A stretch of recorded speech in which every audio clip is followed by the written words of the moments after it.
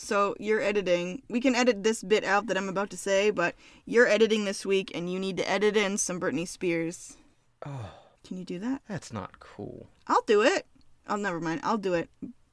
No, I'll edit, but I gotta throw in Britney Spears music? Well, that's the point. I was not a Britney Spears person. But that's not the point. The point isn't whether you're a fan. The point is it's about Britney Spears, so you have to have a soundbite of Britney Spears. At the beginning, at the opening. I'm gonna play Toxic at the opening. There we go. Okay. Jeez.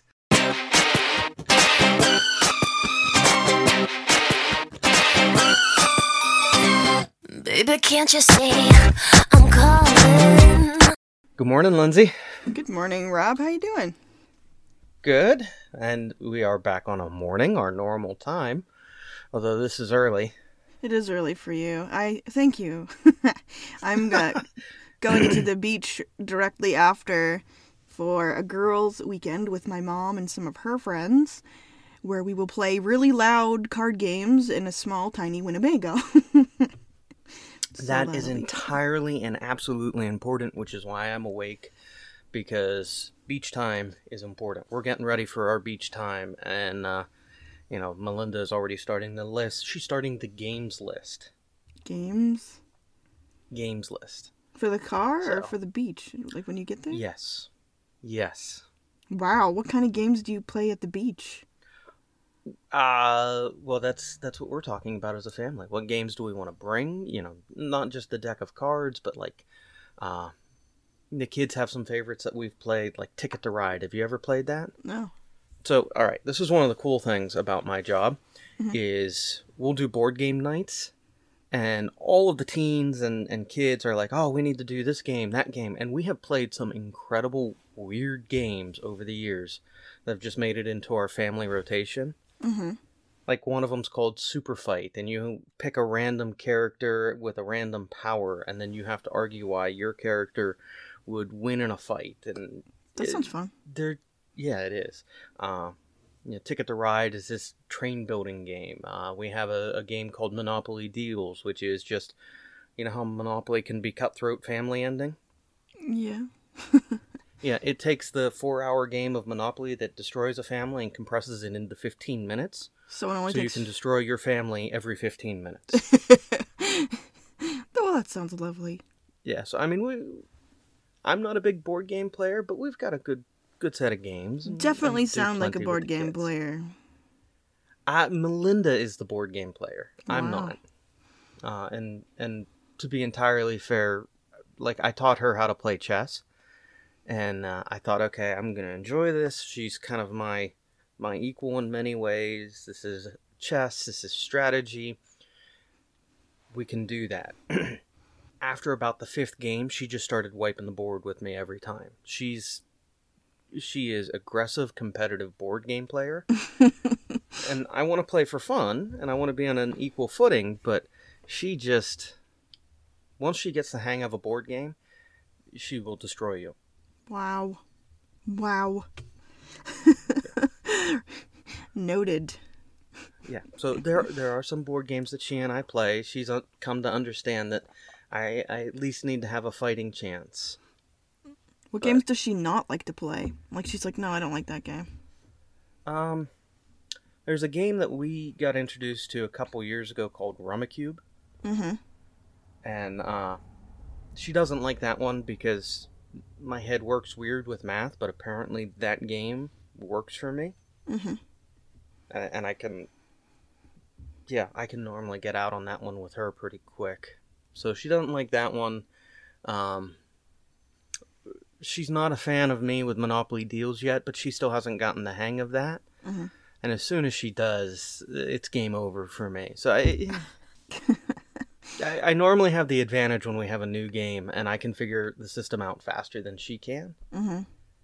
And then I'm like, no, I don't want to play anymore, because you just beat me across the board. It's no fun. I don't like being crushed over much. Yeah. But no, beach time is important though, so that's why we're up early. That's why we're talking. That's why I still have plenty of coffee. Speaking of which, so actually this isn't really a speaking of which. It is for me because I get up early to read. What are you reading for fun right now? What am I reading for fun right now? Absolutely nothing, actually. Oh, that's too bad. So, are you reading other things, for not so much fun, but... Where'd my phone go? And let me clarify, fun, I mean, I think all reading is fun, but, like, reading with an objective versus reading just because it's okay, with nice. an objective. Yeah.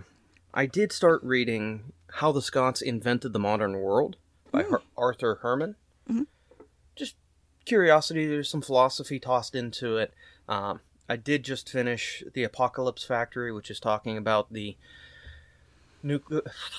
plutonium plants out in Washington State that helped create the plutonium for the Fat Man bomb and the implosion device that they used to test the first nuclear bombs and dropped on Japan. And so just history. And I'm still trying to pick at, and it's going very slowly, the Nigel Tranter book I mentioned a while ago, James. Oh, yeah. And that's going slowly, but... Yeah. And that's because his writing style is to create massive fictional history. And so you're like, oh, so, you're tracing what's real, what's not. And that's neat, because that in and of itself is a history book, but yeah. Cool. I guess I have a penchant for philosophy and history. Cool. Yeah, I guess you do. It's neat. I'm still plugging away at The Rise and Fall of the Third Reich. I am on page 450 of 1300. Is that? I think that's how long the book is. I'm almost done volume 1. I have that set for beach and car reading for when we... What? Did you... What? What? Beach reading? Yeah, that's beach and car reading. See, I would never read anything on the beach, because I'm very distracted on the beach. So it can't be anything that I need to focus over much on. So the fact that you can just plug into that, which to me, it's sometimes hard to follow. The guy's sentences are really weird sometimes. I don't really like him as a writer. So kudos to you. I have it as an audiobook, though. Oh, okay. So I can be plugged into that. I can be listening and consuming there while also alert and, flying a kite with the kids. And that's cool. Sitting on the beach and Yeah. watching. So. Part of why it's taking me a long time to read is because I'll be reading one of his sentences and I come to the end of the sentence and I'm like, wait, what? That sentence didn't make any sense until I got to the end and I'm like, oh, well, that changes the beginning of the sentence. Now I gotta read it again. It's like, that happens to me all the time with him. He's really way too wordy. Yeah, I read that a few years ago, just going, okay, I want to understand that time period a bit better. Just, how did we get to that point? And we're going to talk more about all of that. I think you had it scheduled in September. Yeah. You laid out a beautiful schedule of things for us coming up over the next, 3 months. And it's, okay, maybe you're better at that scheduling thing than I am. What are we talking about this week? Yeah. We have an agenda? What was that? So today is, we read a book together for our 42 book club. We read Arthur C. Clarke's Childhood's End. And to be entirely clear, this is a book that you picked. I didn't object. I've got no objection to this. But you picked this. And why did you pick this book? It was on a recommended reading list, and as really good sci-fi, and I've never read him before, so I figured, okay. And it wasn't that long. Okay, well, hold on. Sorry, I gotta rewind here. You have never read Arthur C. Clarke? No. Really? Yeah. Yep. I'm kind of a budding sci-fi fan. I've always sort of dipped my toes in it, but it's really in the past 5 years that I've really gotten into sci-fi. So that's why I just haven't read this one yet. That one surprises me. I'm not... Arthur C. Clarke is not my sci-fi guy that I go to. Mm-hmm. But I really do like his writing. He's the one who wrote originally 2001, the Space Odyssey. Yeah. Now, Stanley Kubrick took that and adapted that into a movie, and there's some things that are different between book and movie. Because the movie, they went to Jupiter, but the book, they went to Saturn. And there's actually a whole complicated gravity maneuver that they do with Jupiter in the book that is like 4 or 5 chapters. Wow. Yeah, well, and I mean, you saw how he writes. There's a lot that he puts into. Yeah. I mean, so I guess right off the bat, the premise of the book basically is that... Well, hold on. Sorry, we were about to jump right into it without saying spoilers! Oh yeah, we're gonna talk explicitly about what happens in this book. So, maybe you wanna pause, go read the book, and come back to this episode at a later date. And brush up on your 90s and 2000s pop music. I'm gonna throw that in there for kicks and giggles. Oh yeah, I forgot you did want to say something about music in this episode. I'm intrigued. I think there's a relevant tie-in that you'll be like, okay, maybe, yeah. We'll talk about it. So, I was reading, the preface of this book says that the movie Independence Day is vaguely inspired by this story. So, all the strategically placed spaceships over the big cities, that's kind of where the comparison ends. But yeah. This is what Arthur C. Clarke said, that Independence sort of took his idea, and he didn't seem like upset about it or anything. And there is so these spaceships come to Earth, hover over Earth, and somehow it doesn't get into it too much, and maybe I missed it, but elect this random guy named Ricky to sort of be the ambassador in the beginning of the story, to go up into the spaceship but never see the alien. They're not allowed to see them because the alien said, his name's Karelin, the speaker, says that he wouldn't accept his image. Did I read the wrong book? No, you didn't. Okay. But wasn't your random guy, Ricky, wasn't he the United Nations General Secretary? Oh, yeah, okay. That's what I read.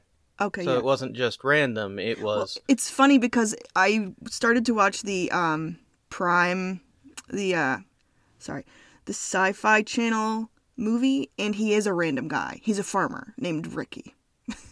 And they're like, you. Yeah, I'm pretty sure in the book he's the UN General Secretary, which fits into what the Overlords are doing. Of one of the first things they do is create a unified one-world government. Mm-hmm. Yeah. Which, in that era, that was part of the fear of what the United Nations would become. And that fits into then, well, it's a pre-existing structure, so why build something entirely new from scratch if we kind of already have a rough structure? Yeah, you're right. That's ringing a bell. And I remember thinking how strange it was that... His name wasn't Ricky, but yeah. His name wasn't Ricky. I can't remember it, but yeah. It wasn't Ricky. It was Richard or something. Stormbrand or Stormgrind or something. He had a formal first and last name, but Karelin called him Ricky, which I found super and in keeping with the theme. And I think maybe it's fair, what we should consider is, first, because the book is written in 3 chunks. Yeah. You have the first, the opening, the middle, and you have the end chunk, and each of them kind of take place at different time periods. So I think it's fair for us to maybe speak to each of the chunks before we start bouncing around all over the place. Okay, so part 1 is Earth and the Overlords. Part 2 is the Golden Age. And part 3 is the Last Generation. Right. So, speaking to each of those chunks, and we can move through each of them, referring back. But that first chunk is the arrival of the Overlords, right as... And this is what I found interesting, because this was a fear that you saw with the initial stages of space exploration, is that as soon as we put a satellite up, as soon as we launched a rocket... And it's even played out in some of the media that takes place after. In things like Star Trek, you have the Prime Directive that you can't make contact with the species until they have done certain steps. So there was a perceived fear that once we started entering into the space age, that contact would happen. And that's what part of what this book plays out, because it's as soon as they launch a rocket from the Bikini Atoll, right on the verge of the beginning of the Cold War for our timeline, the Overlords appear. Yeah. There's a lot to talk about here, but can one thing that sort of threads throughout the parts to me is the Overlord's attitude towards man and how, and it starts really with Ricky. To me, that's where it started to come across, because Corellin doesn't call him Mr. Stormbrand or whatever his name is. He doesn't call him Richard. He calls him Ricky, which is like a little kid's name. It's like what you call your little brother, Ricky. Well, that's what you're called before high school. And that attitude of patronizing superior child or nanny child thing, I think goes throughout the entire story. Stormgren, that's his name, Stormgren. Like one quote says, it was on page 131 in my book, but probably the Overlords have their reasons for keeping us in the nursery, and probably they are excellent reasons. So it's weaved throughout that they're keeping something from people because they're not ready for the sight of these creatures, and they are told like they have to, like, there's a big fuss about when can we see you, why aren't you revealing yourself, this is really weird, maybe you're just human, maybe that's why you don't want us to see you, because you're not a big deal. And It's a Russian plot. Yeah and Corellin finally says, well, I'll let you see us in 50 years. So okay. How would you feel? How would you feel if that situation played out now? Would you...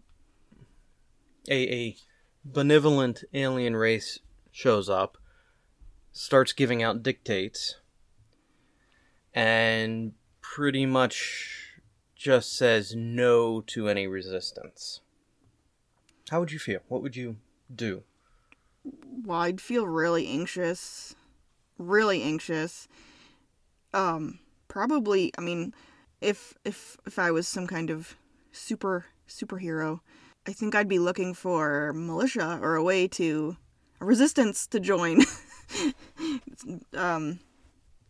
Yeah, it'd be kind of scary, wouldn't you think? Oh, absolutely. And I find it interesting that you put the caveat on you have to be a superhero to join a militia. Well, no, I don't want to pat myself in the back and say that I'm the kind of person that would go find a militia. I want to be, but I'm not sure I would, so I guess I have to put that little caveat in there that I would hope I do, but I'm not sure I would. But then, I mean, with everything that plays out in this first chunk of the book, the Overlords prove that they are benign. That what they're doing is working for the best of humanity. So, I mean, even seeing that, okay, humanity is getting better. We have better technologies. Our wars are ended. The threat of nuclear war is gone. Yeah. Isn't that something where you'd be like, okay, this is good, but I mean, is that something you could then accept? You know what it reminded me of? This feeling that what they were doing before I found out what happened and what was going to happen. It felt like, oh yeah, well, if I had sheep or cows and there was a slaughterhouse, where I was going to butcher them, I'd want them to be happy too, and I wouldn't want them fighting. I'd want them to be happy and well-fed and content until we eat them. So that's kind of what it felt like to me, was they were sort of cultivating us to be something, or it felt very agrarian or something. That's how it felt to me. And I think that's kind of part of the point of the book in debating that.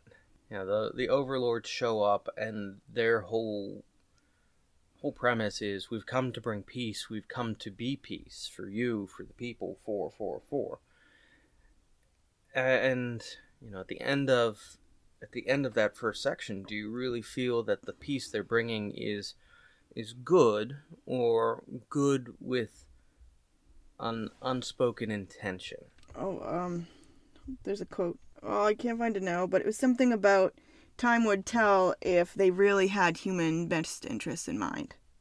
Like they were like, yeah, I mean, look, there's no more racism, there's no more discrimination, there's no more war or disease even, but we still kind of have this feeling like we don't really know if ultimately they have human best interests in mind at the end. Right. So, all right. That's kind of the feel you walked away with right there at the end, though, of that first chunk. You're like, this is a little unsettling. Yeah, like, remember the part about the discriminate, so, page 15, it says this, listen to this. Mm-hmm. When it became clear that no attempt would be made to end discrimination, Karelin gave his warning. It merely named a date and time, no more. There was apprehension, but little fear or panic, for no one believed that the overlords would take any violent or destructive action which would involve innocent and guilty alike. Nor did they. All that happened was that as the sun passed the meridian of Cape Town, it went out. There remained visible merely a pale purple ghost, giving no heat or light.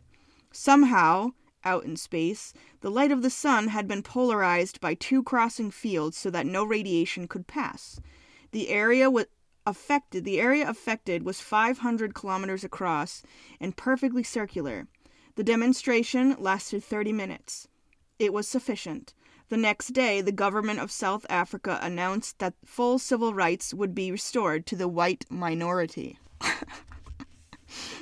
So first off, the white minority is really interesting. And that fits into the history of South Africa. Yeah, but civil rights would be restored to the white minority. Isn't that right? The opposite of what happened? Apartheid was separating black and white because, when white people were the sort of... Holy crap, a spider! Sorry, there's this huge spider that just came down on my keyboard. Block your... Oh, I'm gonna mute you for a second. Yep. Ew! Okay, I got it. South Africa was dominated politically, socially, and economically by the nation's minority white population. Okay, so, yeah, it was the other way around. But the point, anyway, is that the overlords could just, boop out the sun. Just like that. And they're like, this is kind of all the demonstration we need, so you gonna play nice or not? That was all they needed to do. Right. And again, it's... The name given to them of overlords is very fitting for the premise, because what they're doing is they're coming in, here are our mandates, follow them, and if you don't, here are the consequences. Yeah. Or even the resistance group that Stormgren is kidnapped by. Yes, right. Here's this full-blown resistance, and they kidnap and get the UN Secretary General, and it's that same kind of reaction. That the overlords have, if they just kind of freeze time for these guys. Yeah, they freeze time. But here's the catch, the one that, Stormgren is the one who asks, what's going to happen to them, and it's the overlord who replies, well, we're just going to let them go. We're going to let them tell the story of what happened and why it's not effective to resist. But what we don't know is if that's what happened. Because the story is only told from one perspective. Oh.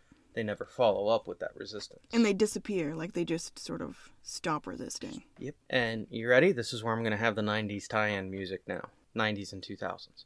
If someone showed up in your life and said, look, I will make every major decision for you, but you will have good health care, good food, good housing, and your basic needs will be taken care of.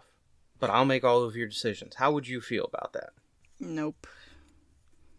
Because how do we know you're going to make the right decisions? You get to say what's right and wrong. No.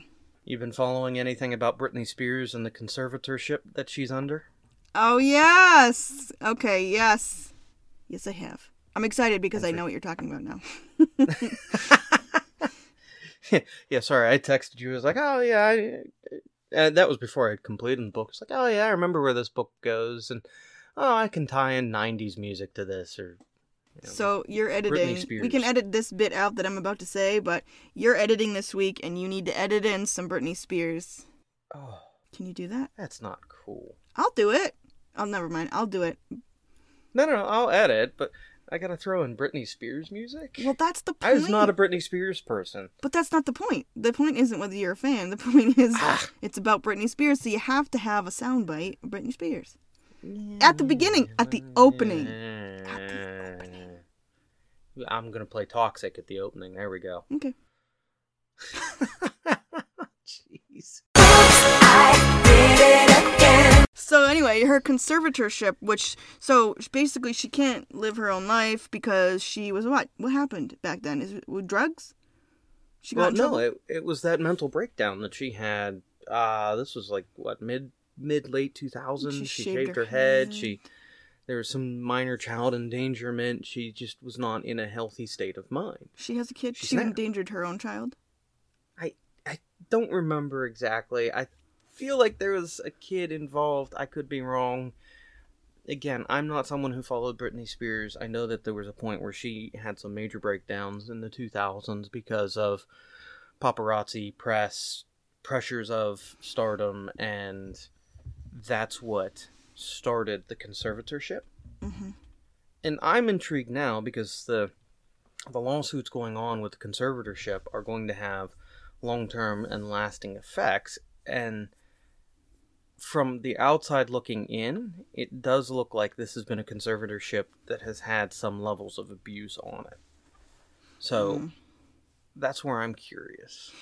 I think, and that's why, and this is relevant to our government situation right now as well. Hey, we'll just keep shoveling money into your lap. Don't worry, we'll take good care of you. You don't even have to work, really. Don't worry about it. And we're going to give you all free health care. Don't worry your head. Don't worry. And we might come to your door and give you vaccinations if you don't want to go out. Don't worry about it. Come on. Come on. I'm not opposed to some of the government programs that you just, came at. But I'm not opposed in the sense that we need to have a greater voice in how these things happen. And politically, part of where I stand is I think we need to have term limits on Congress and the House of Representatives. They need term limits. Yes, they do. They need term limits that go past those of a president. So the Senate is a 6-year term. So, okay, you get 2 6-year terms. Because then you get a president and a half. The House of Representatives is, I think it's 4 years or something. I don't remember what they are. But they're like a 4-year. They're a shorter term. Yeah. So let's do something that, again, is getting past like a president and a half. Because I don't think in our government right now we have that cycle of the people's voices. We have the politicians' voices. Mm-hmm. And they have a vested interest in staying in power. And I think that's where the problem is once you have a vested interest in staying in power and maintaining that power. Yeah. And you know what? You're what? going to do what? Go ahead. I'm really not opposed. I mean, in a way, I like getting money, free money that I don't have to work for. I like it. And I also like free healthcare. But it also scares me, like, I feel kind of embarrassed about it because I think it's sort of setting a tone that's not good for this country and not good for my kids or their kids. And it's just so easy to take. It's so easy to just, you know what? I don't have to think about that anymore. Maybe we should be thinking about it, though. I think there are good ways to do it. I'm not saying I have those good ways, but I do think there are good ways to do that, of supporting the people of the country, whether it's through free healthcare or a universal basic income. But I think, and again, it's kind of lulling into a complacency with where we're at with it now. Mm. We want to lull you to that complacency so I stay in power. Yeah. And that's how I view it. And that's why I'm like, no, I'm opposed to the system as it is now. And I think it's just more a manipulation tactic than it is actually being concerned for my well-being as Oh, an yeah. individual, as a constituent. Right. I agree. And I think that's where there is a fundamental break. But wow, okay. It's relevant to the story, I think. I know, but it's just funny how we went from childhood's end, Britney Spears, politics. Yep. Oh, okay. But anyway, yes. So they build these they build this system. They create the one world government, and they build into. I think we should probably move into that golden age of things. You think we should? Yeah. Okay. So, how did you feel with the sudden transition that was going from, the arrival to the golden age?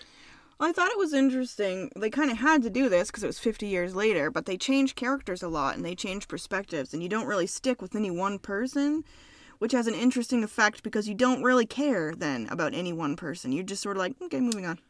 Okay. Well, so but it here gives in you the sort of golden age, I mean, Go ahead. well, it just gives you a distance from the characters. It's not really about the characters so much. Well, the character is humanity. Yeah. Because, I mean, it's what's happening to humanity. And so, It's humanity's childhood. which is why it's childhood's end. I know. It's... But, I mean, they set up that first one. That's the foundation. Yeah. Which Stormgren is embodying that movement. But then you go into the Golden Age, and you're introduced to really what will be the three main characters that you then follow. George, Jean, Julie? and Oh, Jane. Jean.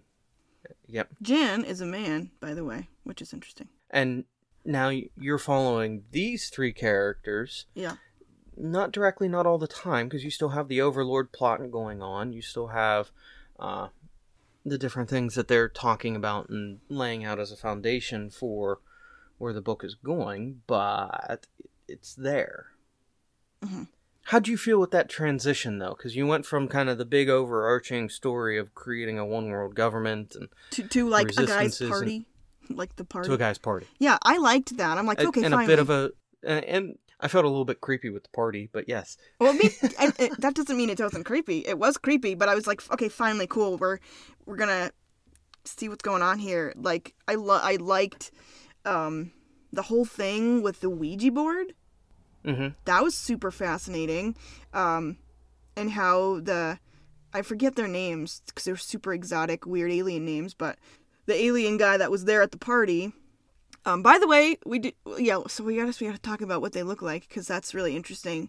But they were... Well, this is the part where you finally are told what they look like, and it's in such a casual way, which is interesting because the part of the transition was you go back to Stormgren, 30 years after he's UN, and things have kind of calmed, and reporters there to interview him, and I found out you made these things, and you might have seen what the Overlords look like, and he's very cagey about it. Yeah. It puts attention into it. But then when they finally give you a description of what the Overlords are, it's at this party. Yeah. And it's in such a casual, kind of relaxed, blasé way. Yeah, it's not a big deal at all now because it's 50 years later. And the Overlord we meet at this party is Rashavarek. Mm-hmm. So. Yeah. And so they are super tall. They're like 9 feet tall or something. They have leathery wings and giant horns on their head, complete with tail with a little pointy end. Do they have cloven hooves too? No? Yes, they do. They have cloven hooves. So they are like straight out of a Rembrandt painting or something. They are the embodiment of the devil that we have culturally, or demons that we have culturally. Yeah. Super. Everyone's chill with him there, and they're fascinated with him. He's just reading a book in the library. And they do specify where, the Overlords don't come to parties much, and when you see one in public and in person, it's fascinating, and everyone's captivated. Everyone is intrigued, and, they are the center of attention. But there's a casualness now in that golden age into just accepting. There's no more talk of resistance. There's no more overthrow, or everyone has kind of accepted because life is in abundance. If you need it, it's there. It's there to the point where some people just don't work. Other people only work for the joy of work. Yeah, there's no lack. Nobody lacks anything. You can kind of do whatever you want to a degree, as long as you don't hurt anybody, especially animals. Don't hurt the animals. Remember that? That was really weird. It's neat, but it's weird too. Like, there's no mention of, like, you shouldn't beat your kids. They don't say that. They're just like, don't you dare hurt the animals. But you can eat them, which is also interesting. But the example they gave was the bullfighters, which was intentional cruelty, not towards eating them, because, eating them, you don't want the animal to suffer. It's you want to bring that death quickly and be thankful for the fact that the animal was there for you to have food. That's my perspective. But right. Interesting. So I think it's interesting that when they mention about Reshavrik, he's in the library studying kind of like the occult or like spirituality and Zen stuff, woo-woo stuff, parapsychology.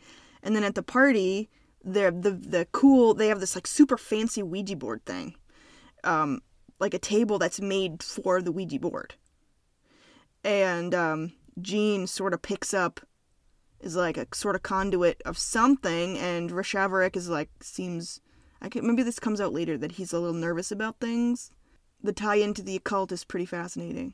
Reshavrik, there we go, it happens in the conversation later with Carillion, where he's talking to him about how Jean was the channel, how she was the one, and they elevated her observational status to purple, which, wait a minute, why are we being observed? What's the importance of this? Why is there this arbitrary elevation of observation? So there's now a revelation of intent. So what's going on? Why is that happening? Yeah. And I think that even takes you into a little more intrigue of what is the intention, because there's now an intention revealed.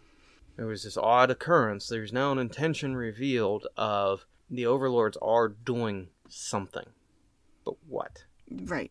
It's not just like BBC documentary on humans from space. It's like, this isn't just observation. There's something right. And a second piece that's intriguing that is also frustrating to me, which goes back to that kind of idea of, would you accept a conservatorship where someone says and makes every giant decision for you, and you get every comfort?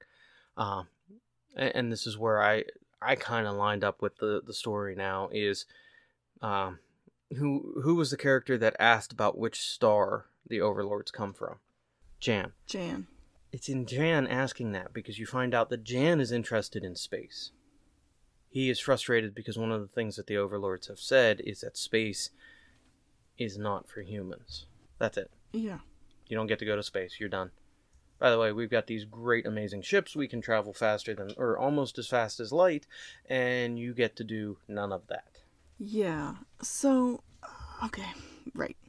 So, yeah. And that's where I started kind of, getting invested more, because, well, now we have a second line that happens. You have the two characters you're following, Jean and Jan, and kind of what is a diverging branch. Interesting. That's interesting insight, yeah. What are you thinking? Yeah. I want to talk about the contagion thing. All right, go for it. Okay. What? The overlords make it sound like they're babysitting humanity until they start to develop certain gifts, some parapsychic gifts. So it's like they're sort of delaying it, but waiting for it to happen so they can make it happen more. Like, I didn't understand. It seemed really contradictory. What was happening? Like, because the kids first. The kids started to act really weird, and started to act like. Okay, so for clarity, we're jumping to the third section now. Which, admittedly, that whole second section is just the party. Yeah, a lot of it. Yeah. So, it is. See, I didn't feel like they were delaying it. I felt like that's what they were shepherding humanity towards. Why, though? Well, And in the book, it's revealed that they are servants of... The Overmind. well, that's what they referred to it as in human language. We're servants of the Overmind. The Overmind is over us. It is this one collective conscious that species can be elevated into evolutionary. Evolutionarily? Evolutionary. Ugh, I can't even get it. Evolutionarily. There we go. And that when they're shepherded into that, then they as a species lose all identity as a species and become a part of the Overmind. Like, as if each person was sort of a cell. Not an individual anymore, but like one cell, a part of this You bigger are individual in that you are a cell, but you are still part of a greater thing. Your individuality is lost. And that's where... So they could never have gotten to that point if history had continued on the way it was. Well, and that they do talk about this a little bit where... And this is where I kind of feel, I don't know, suspicious about Clark's intention in writing this, but he says that humanity, if they had continued to evolve as they were, would become basically a psychological terrorist. Instead of being... Parasite. Yeah, virus, instead of being a part of the goodness of this Overmind, that they would be this... now second creation that is not aligned with the Overmind, but is a terror to the galaxy, that is a terror to the Overmind. And that's kind of, again, where I start feeling a little suspect. Not a little, I mean, you feel suspect in the whole book as it's building to this point. Because what it's kind of saying is real peace equals annihilation. Annihilation to being something higher. Yeah, but it destroyed Earth. Not only does it... It killed everybody and so Jan. You went all the way to the end. I haven't even gotten to some of the pieces I want to stick on yet. No, you're fine. That's part of the joy of this book. But yeah, it destroys humanity. And in the book, who's the group of people that encounters and experiences the awakening? Children. And it's the children that the overlords take. All of the children. Do you remember that? Hmm? Oh, yeah, They show up with their ships and they're like, all right, we have to do a mass evacuation of your children. So where do they go? They take them to, I don't remember what continent. It's mentioned when Jan shows back up that they have a continent that they've secured the children on. On planet They're Earth. still on Earth. So those feral creatures that Jan sees because he leaves Earth for a while, he's like... Right. So... boards... Jan... Right, the last piece of that Golden Age story is that Jan actually smuggles himself onto an Overlord ship and gets out to the Overlord. It's not their home world, it's a second world that they have taken over. And so he's now seeing all of that, but because of relativity, he's only gone for 6 months, but when he returns back to Earth, it's actually been 80 years Earth time. Only 6 months of his life, but 80 years in Earth time have passed. And when he returns, what he finds is that humanity is gone. There are some feral humans who remain. It's kind of... Are those the children? So where are the children? They are isolated in a part of the Earth. I don't remember if he said it was like Australia or somewhere. But they have their own place that is kind of a quarantine zone because the telekinetic and superhuman evolution that they're going through, they're playing effectively.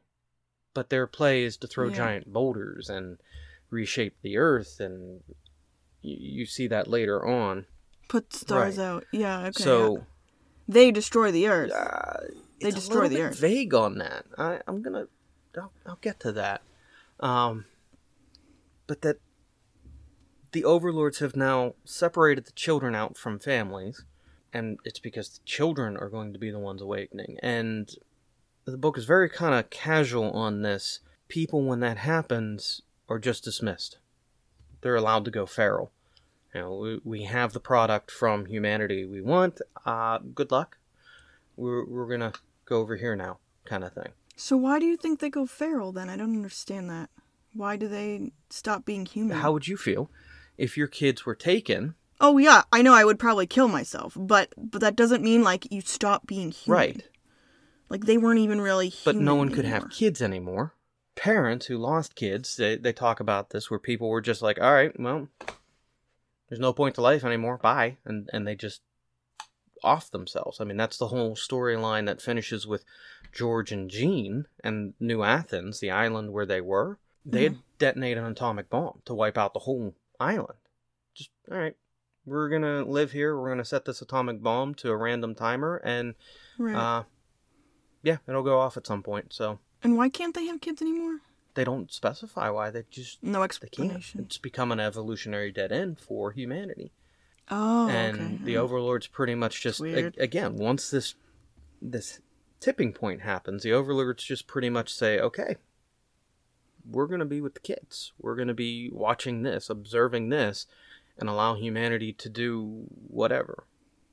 Because it covers this when Jean Right. comes back, where there's some tribalism and warfare that picks up. There's the last aspects of humanity basically create blood sports. They create Thunderdome, and, you know, who can survive the longest, and that's it. I don't know why I missed that. Well, but it fits into that, where it's okay.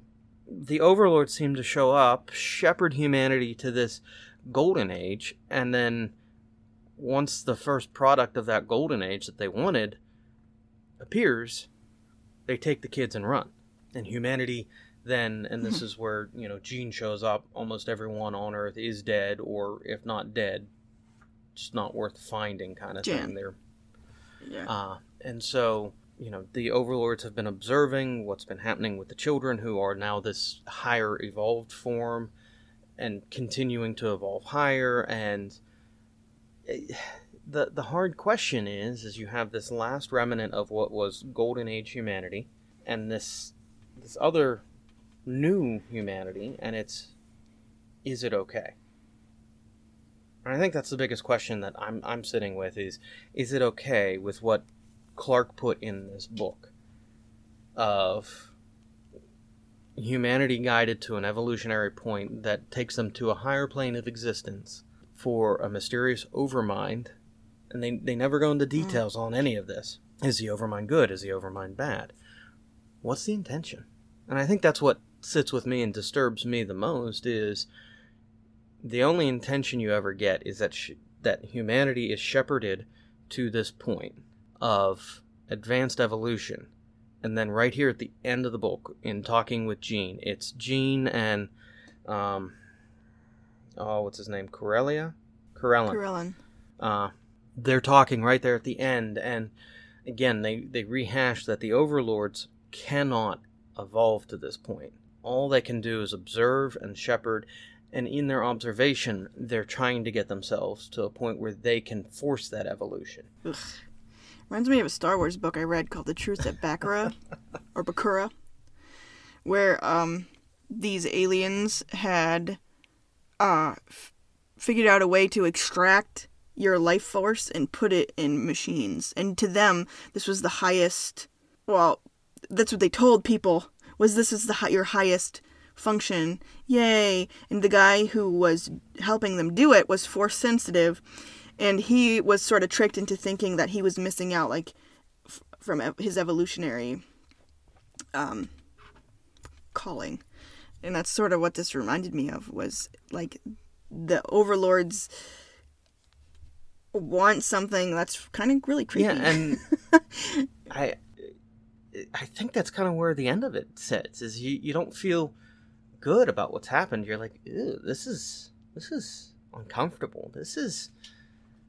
Yeah. You know, in the book, did humanity get lulled into that false sense of security to then be taken advantage of? It's, you know, the one of the things that's talked about throughout the whole book is that as humanity goes into this golden age and is lulled to complacency, the creative arts just die away. There is no inspiration. There is no genuine spark to that human spirit. And it's all for the purpose of this greater evolution. It just doesn't feel right.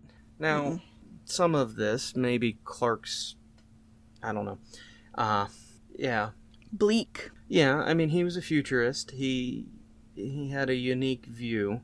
But it may be his look at faith even, and what he perceived the objectives of faith as. It may be his view of one world government. There's some speculations. Yeah, well, and even in Christianity, we say things like, less of me, more of you, and sort of dying to yourself and losing yourself in God. And, I mean, it's kind of like that, except way bleaker. Or nihilist. Is that the word? Nihilist? Yeah. It's kind of religious. It does have religious overtones. And Clark wasn't an atheist exactly. He was kind of a theist, might be a better word there, where God was just this overlarge concept that was defined by truth, but how do you know truth? So there may be some ties into his belief. Well, he wrote it, so there are ties into his belief, but it's which ones and how. I think the last religion he sort of mentions, that it was sort of, this is all distilled down to, is he said, kind of like Buddhism. Yeah. Little Buddhist. So, well, which, I mean, I'm rusty on my Buddhism, but I mean, the meditation is to understand self, and in understanding self, it's understanding God and the concepts of God within the arc of their beliefs. I'd have to brush up on that to affirm that, but I think that's roughshod what it was. But, I don't know. It was... I read this in high school, and I remember, it felt weird back then. It was... God bless you. Thank you. It was an unsettling book, and it was always meant to be unsettling. Because it's... Again, that weird core question of, could you accept the benevolence of people? Not just people, but could you accept the benevolence of someone who would give everything you would ever need, give you comfort, but make all of the big decisions? And trust that they don't want anything from you. Or that they're shepherding you in a direction that is going to be your end. Kill you? Shepherding you right towards the butcher's block. Well, and that's a question of this book, of, is that what the overlords did? There's no answer to it. Yeah. It's just questions. That's what you're left with, is questions. Yeah. It was interesting, and I felt so sad for Jan. What a way to go. He's like talking to Corellin to the very end, and he's like, I think there's less gravity now. It's getting cold. It's getting hard. It's awful. Yeah, and yeah. Because, and I guess it's fair to say that he's witnessing as the children of Earth, who are now part of the Overmind, are leaving Earth, and as they're leaving Earth, Earth is destroyed. Which, I have questions on that. Why does Earth need to be destroyed when they leave? Well, I think they do something to Earth that breaks it when they're doing their playing stuff. Because I think they moved the sun, or they turned the moon. Right. They did things. They did things that I think broke everything. Yeah. They broke their toys, and then they left. Okay, yeah. Which is in keeping with the theme. So, there you go. Oh, the rattle! Remember the rattle that the baby's playing with? Just constant... He's like... And all of a sudden, the rattle's on the floor, and he doesn't use it anymore. That's exactly what happens to Earth. That's actually a really good... Yeah, okay. Because they do return to that right there at the end of George and Jean's storyline. Where they go into, it was baby Jen's nursery, and the rattle's still laying there because they were terrified to pick it up, but it was just discarded. Okay. Yep. And I think the image I'm going to take away from this is the image of, it says Corellin was sort of watching, and I know they don't have a rear view mirror, but in my imagination, it's like a rear view mirror. He just watches Earth explodes and then just keeps driving away to the next place. Must go faster. Oh, why would you say that? Why would you say that? I had a book recommendation that I was dead set on.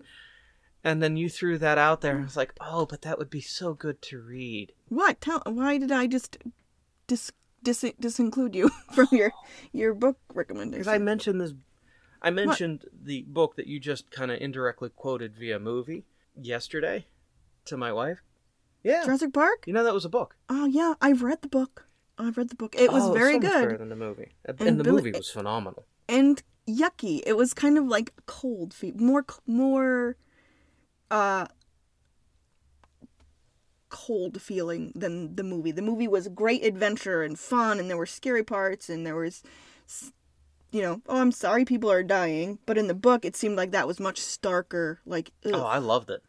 Like, John Hammond. Yeah. His end. Which I thought was fitting. That was like, yeah, but it was sad. It was like icky. And I thought it was more fitting than what they did to John Hammond in the movie series. Does he die in the movie Eventually, series? yeah. But he dies of old age. Isolated, alone, and having failed. Okay. But anyway, no, I don't know. Maybe I want to do that one. I will if you insist. Oh, alright. So I'll stick with my original recommendation. Second recommendation. Let's read Hitchhiker's Guide to the Galaxy. Would you be shocked if I read that too? Having already read that? Mm-hmm. No. I read it like 5... Yeah, It's it good. is. I'm saying let's read that again and let's talk about that. I just loaned it to my friend, so I have to get it back That's okay. now. It's a couple months. It's good. That's a good book. Well, we borrowed the 42. Let's read it. Oh, That'll okay. be it, because that's... Yeah, I think it's due in October. I think that's when we're discussing the next book. It's That's October. 3 months. That's fine. It doesn't have to be that far away, actually. I think I just put it down. And that's fine. Maybe it's If we do September. 4 books a year, I think that's good. I think so, too. Because that's not exactly why people are listening to our podcast, per It's se. just us having fun. So I think that's... But Yep.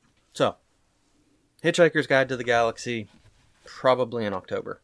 Roger Dodger. And Childhood's End was good. I think we got a lot of good discussion out of this. I enjoyed the discussion, but I didn't like the book. I wouldn't read it again, I don't think. And I wouldn't recommend it. I mean, it was interesting conversation, but I didn't like Did you it. ever, I wouldn't have kept reading it if it was by myself. If I was by in myself. high school, did you ever read On the Beach? Literally? Did I read On the Beach? Or No, is it it's a book called On a the book Beach? called On the Beach. Sorry. Yeah, I should have specified that. No. No. Maybe that's one we're going to have to do as well, because if you thought this was tough, that's even harder. I didn't say tough. I said I didn't like it. It was easy if you to didn't read, like this, sorry. But If you didn't like this one, maybe we should read On the Beach, because that one's just flat out depressing. oh, good. Is it like it's told from the perspective of someone watching the atomic bomb fall or something? No, it's told from the survivors in Australia as radiation slowly moves down from a Oh, post-apocalyptic come on, nuclear please. war. And little by little, in a slow death, the world is dying. No. It was phenomenal. It made me feel things. Did it make you feel like drowning yourself? Yeah, absolutely. But no, we'll stick with lighthearted, Hitchhiker's Guide to the And Galaxy. it doesn't have to be this. See, to me, part of the joy of books is it's fun to hate things. Yes. It's fun for books to make you angry. I love the fact that they can evoke any emotion. Even if I hate you for making me read it, I think every book is worth visiting and just I don't think every book is worth So- visiting, but I think there are some that aren't, but yes. You know what I mean. I guess I'm just speaking too No, generally. you're but fine. You know what I mean. But I figured, reading the time frame that we have for the next book discussion, reading that one gives us a good setup to also kind of reflect on what this past year has been. Because that's getting close to the year mark. You see what I did there? I see what you're Yeah. doing. Yeah, I just got ink on my face. I think. Don't chew on your pens. Pen. You're just rubbing I it in. didn't even. I have ink on my face now. Yeah. I didn't even bite hard, and it just sort of gave on me. Okay. Well, that was fun. So I like how we were thinking about tying up our first year of the 42 podcast with Hitchhiker's Guide to the Galaxy. I think that's it'll be a fun kind of book to read through, reflect on, and laugh with. Yep. So. And I'm gonna watch the movie too because I liked the movie. I liked Alan Rickman as a robot. I like Alan Rickman. There were good parts to the movie. There were things that were worth it, like how they did the Hitchhiker's Guide to the Galaxy, the animations for that. That was good. That's how I envision that in the world of that book. But the audiobook is really good too. Stephen Fry reads it, and it's amazing. It is. I love Stephen Fry. And Stephen Fry, it's hard not to be intrigued when he has his name on a project. Yeah. He's a smart guy. Smart guy. From Sherlock Holmes to Lord of the Rings to there are a handful of things. Lord of the Rings? He did something. He reads Lord of the Rings? I don't remember if it was Lord of the Rings or the movies. Well, Harry Potter. He reads Harry Potter. Oh, yeah. What did he do with... There it is. He was the Master of Lake Town in Lord of the Rings. The movie. Oh my gosh, he was! In The Hobbit. Yes, The Hobbit. But, yeah, again, you're right, he was. If it's British literature, he's involved somehow. He just sticks his foot in there and goes, hey, I'm Stephen Fry. I'm a part of this now. Yeah. But, yeah, all right. It's been good talking to you. I'm going to the beach. Yeah, go enjoy now. your beach day. Go enjoy your beach day. I can speak. Going back to bed. Yep. All right. All right. You have a good day now. Bye. Bye.